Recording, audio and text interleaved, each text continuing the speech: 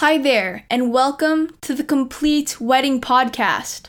I'm Keisha, and I am excited to discuss this week's topic: how to shake the nerves and get the best engagement photos. Since you're still listening, I assume that you or somebody you know are planning a wedding. Well, thank you for listening to me today.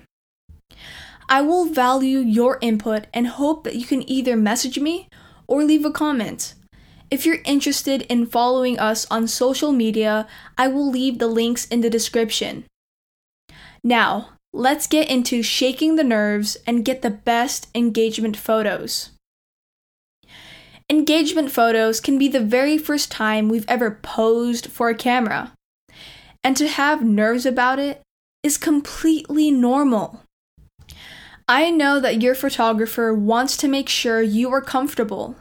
And understanding the eye behind great photos is key to ditching those unwanted jitters. What I'm going to do now is break it all down for you right now. First, follow the light. Shooting is best with soft, golden lighting, which means getting up very early for that beautiful morning light and being ready in the evening for that golden hour before sunset. If traveling in for a session, or with weather permitting, you can shoot the next morning. Next, it's just you two here, no one else.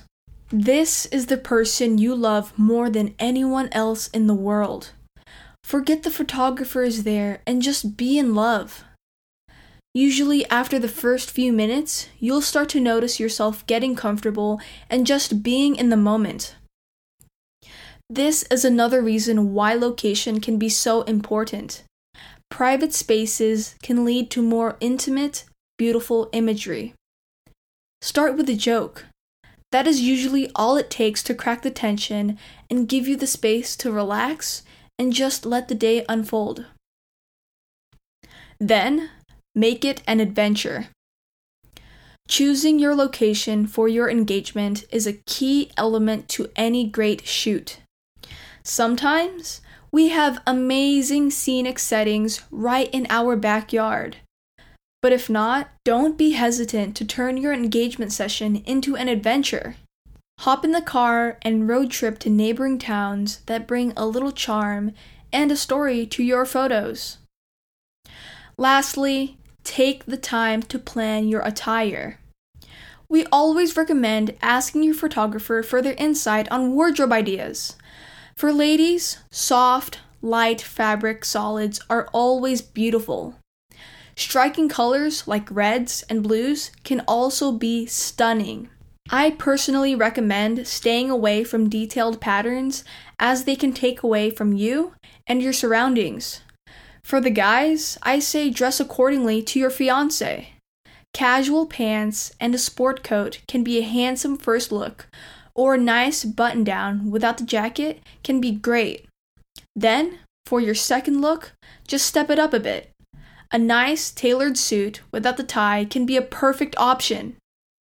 When you feel good in what you are wearing, a natural confidence comes through and the imagery is that much more lovely. And that is how I'm going to end this episode. What I would love is for you to email your engagement session picture and I will add it to my wall of fame.